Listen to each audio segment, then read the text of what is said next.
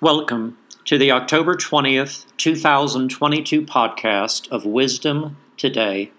Hello, my name is Bill Kelley and I'll be your host today. Today we will be going over Proverb 20, but before we begin, let's open in prayer. Father God, I thank you for anyone listening to this podcast today. Lord, I pray that you open their ears to hear and their heart to receive everything you have in store for them today. Lord, I pray that you would reveal to each one how much you truly love them. In Jesus' name, amen. This is Proverb 20, beginning in verse 1.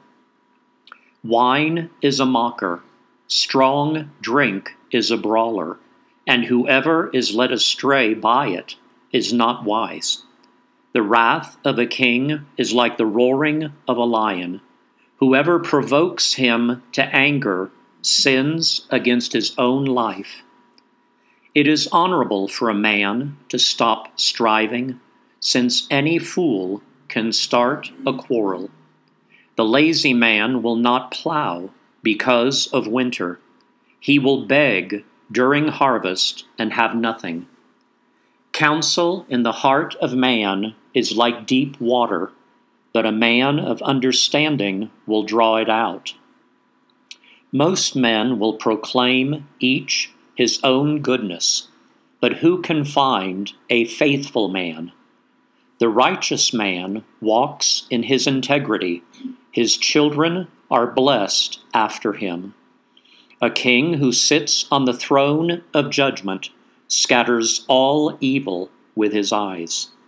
Who can say, I have made my heart clean, I am pure from my sin? Diverse weights and diverse measures, they are both alike an abomination to the Lord. Even a child is known by his deeds, whether what he does is pure and right.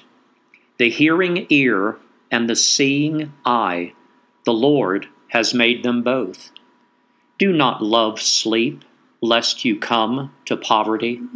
Open your eyes, and you will be satisfied with bread. It is good for nothing, cries the buyer, but when he has gone his way, then he boasts. There is gold and a multitude of rubies, but the lips of knowledge are a precious jewel.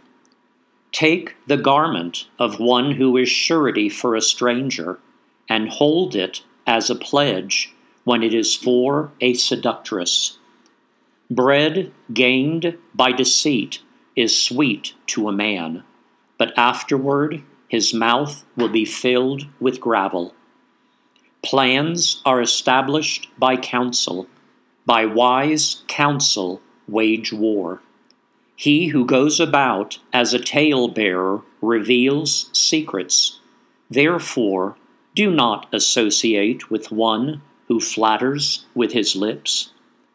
Whoever curses his father or his mother, his lamp will be put out in deep darkness. An inheritance gained hastily at the beginning will not be blessed at the end. Do not say, I will recompense evil. Wait for the Lord, and he will save you. Diverse weights are an abomination to the Lord, and dishonest scales are not good. A man's steps are of the Lord. How then can a man understand his own way? It is a snare for a man to devote rashly something as holy, and afterward to consider his vows. A wise king sifts out the wicked and brings the threshing wheel over them. The spirit of a man is the lamp of the Lord, searching all the inner depths of his heart. Mercy and truth preserve the king, and by loving kindness he upholds his throne. The glory of young men is their strength, and the splendor of old men is their gray hair. Blows that hurt cleanse away evil, as do stripes the inner depths of the heart. Friends, I'm going to take a closer look at verse 9 of Proverb 20. Verse 9 says, "Who can say, I have made my heart clean? I am pure from my sin." This is a rhetorical question because every one of us is a sinner. And Paul makes that very clear in his letter to the Romans in chapter 3. Let's take a closer look at that. Chapter 3 of Romans, beginning in verse 10. "As it is written, there is none righteous, no, not one. There is none who understands. There is none who seeks after God. They have all turned aside. They have together become unprofitable. There is none who does good, no, not one. Their throat is an open tomb. With their tongues they have practiced deceit.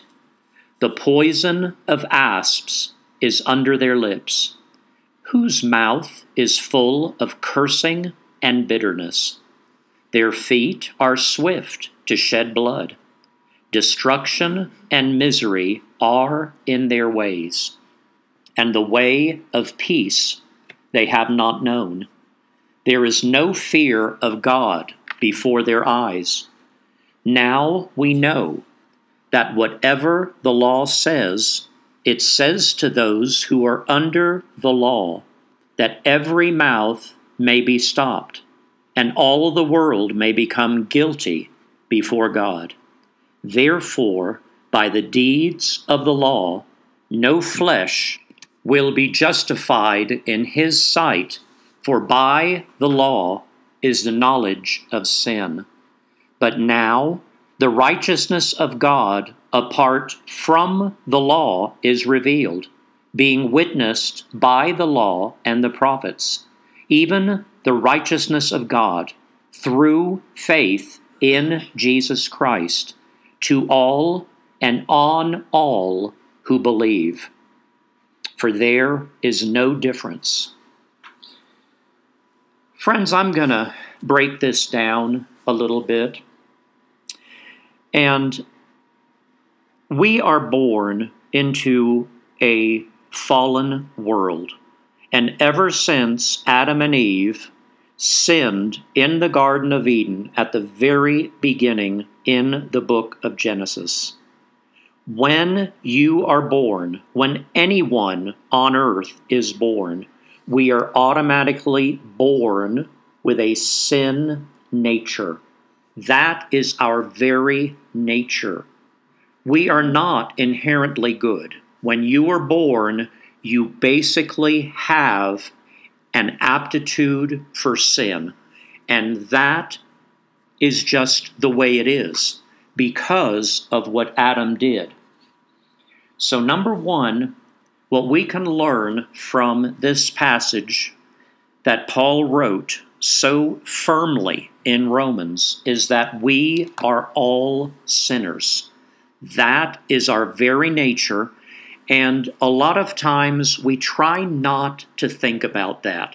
Many people have chosen not to receive Jesus as their Lord and Savior, and they try to go about life every day as though God does not exist. They make every attempt to do good deeds, to live the right way. In their minds, they are, quote, good people. They try to do good in all they do. And friends, I'm here to tell you that no matter how hard you try, you're not going to measure up. Let's look at a scripture that goes into detail about this. In 1 John chapter 1, in verse 8 and 9, this is what it says. If we say that we have no sin, we deceive ourselves, and the truth is not in us. If we confess our sins, He is faithful and just to forgive us our sins and to cleanse us from all unrighteousness. Friends, because of what Jesus did on the cross, and Jesus came to earth, and basically his main task was to die on a cross. Now, he served 3.5 years of ministry, and he went around doing good. He healed thousands and maybe even millions of people during his 3.5 years on earth. He set an example of how we can live our lives. He was tempted in every way, just as we are, and yet he never gave in to the temptation of sin. Because of what Jesus did on the cross, we go to my second point today, and the second point is we must be born again. Now, if you are not a Christian, many people have heard this term. Let's go to the Gospel of John, chapter 3, beginning in verse 3. Jesus answered and said to him, "Most assuredly I say to you, unless one is born again, he cannot see the kingdom of God." Nicodemus said to him, "How can a man be born when he is old? Can he enter a second time into his mother's womb and be born?" Jesus answered, "Most assuredly I say to you, unless one is born of water and the Spirit, he cannot enter the kingdom of God.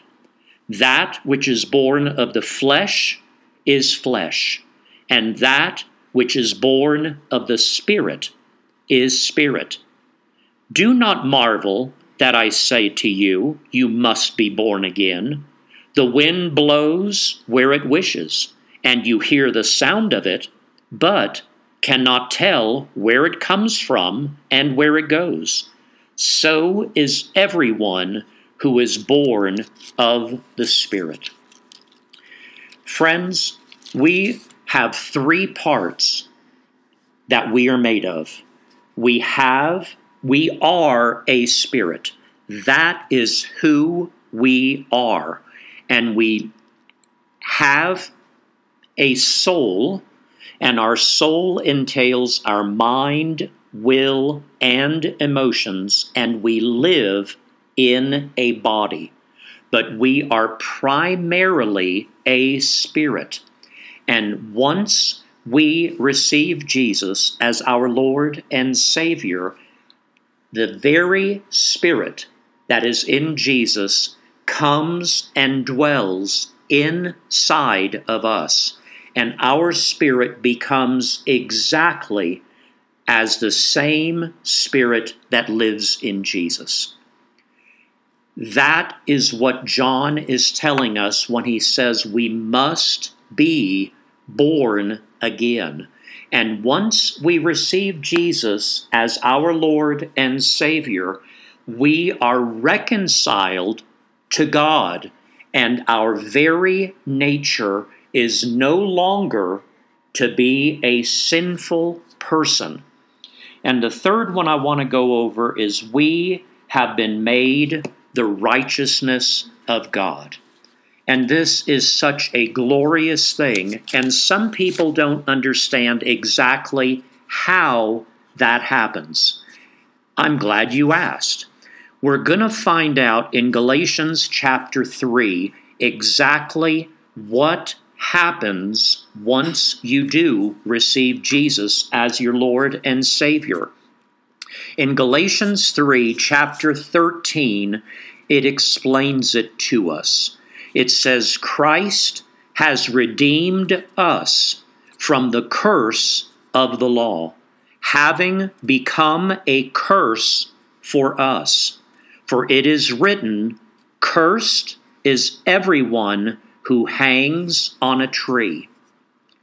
Friends, because we were sinners, we deserved to die. Jesus, by dying on a cross, took our place. He became a curse for us. We should have been cursed. We should have been hanging on a cross. But Jesus took our place when he did this. And I'm going to offer up one more scripture in the book of 2 Corinthians. If we go to chapter 5, beginning in verse 17, this is a wonderful explanation. It says, therefore, if anyone is in Christ, he is a new creation. Old things have passed away. Behold, all things have become new. Now all things are of God, who has reconciled us to himself through Jesus Christ, and has given us the ministry of reconciliation. That is, that God was in Christ reconciling the world to himself, not imputing their trespasses to them, and has committed to us the word of reconciliation. Now then, we are ambassadors for Christ, as though God were pleading through us. We implore you on Christ's behalf, be reconciled to God. For he made him who knew no sin, and that's Jesus, to be sin for us, that we might become the righteousness of God in him. Friends, I'm just going to be real plain here. We cannot go to heaven based on our good works. Going to heaven has nothing to do with doing good things, with doing good deeds to people, being friendly, being kind. No matter what we do, we cannot earn our way to heaven. The only way you can go to heaven is if you receive the free gift of salvation that Jesus offers us. And he offered that to us by dying on a cross. And when he did that, all of the sins of all of mankind for all time, he took all of that sin upon himself so that we might be able to have life and have it more abundantly. Friends, I will never end a podcast without giving anyone an opportunity to receive Jesus as their Lord and Savior. Friends, I hope I make a good case for anyone who has never made that decision today. If you have never taken that step and are ready to enter in to the family of God, please repeat this simple prayer after me. Father God, thank you for sending your Son Jesus to earth. Jesus, thank you that you set a good example of how we're to live on earth. Thank you that even though you chose never to sin, you were willing to die on a cross so that anyone listening to this podcast today would be forgiven of all of their sins and made right with God. Jesus, I invite you into my heart. I ask you to lead me and guide me from this day forward. In Jesus' name, amen. If there is anyone out there who repeated that prayer, please send me a quick email at Bill Kelley, Kelley, 0807 at protonmail.com. Now may the Lord bless you and keep you. The Lord make his face shine upon you and be gracious to you. The Lord lift up his countenance upon you and give you peace. Friends, please join me again tomorrow as we further explore wisdom today.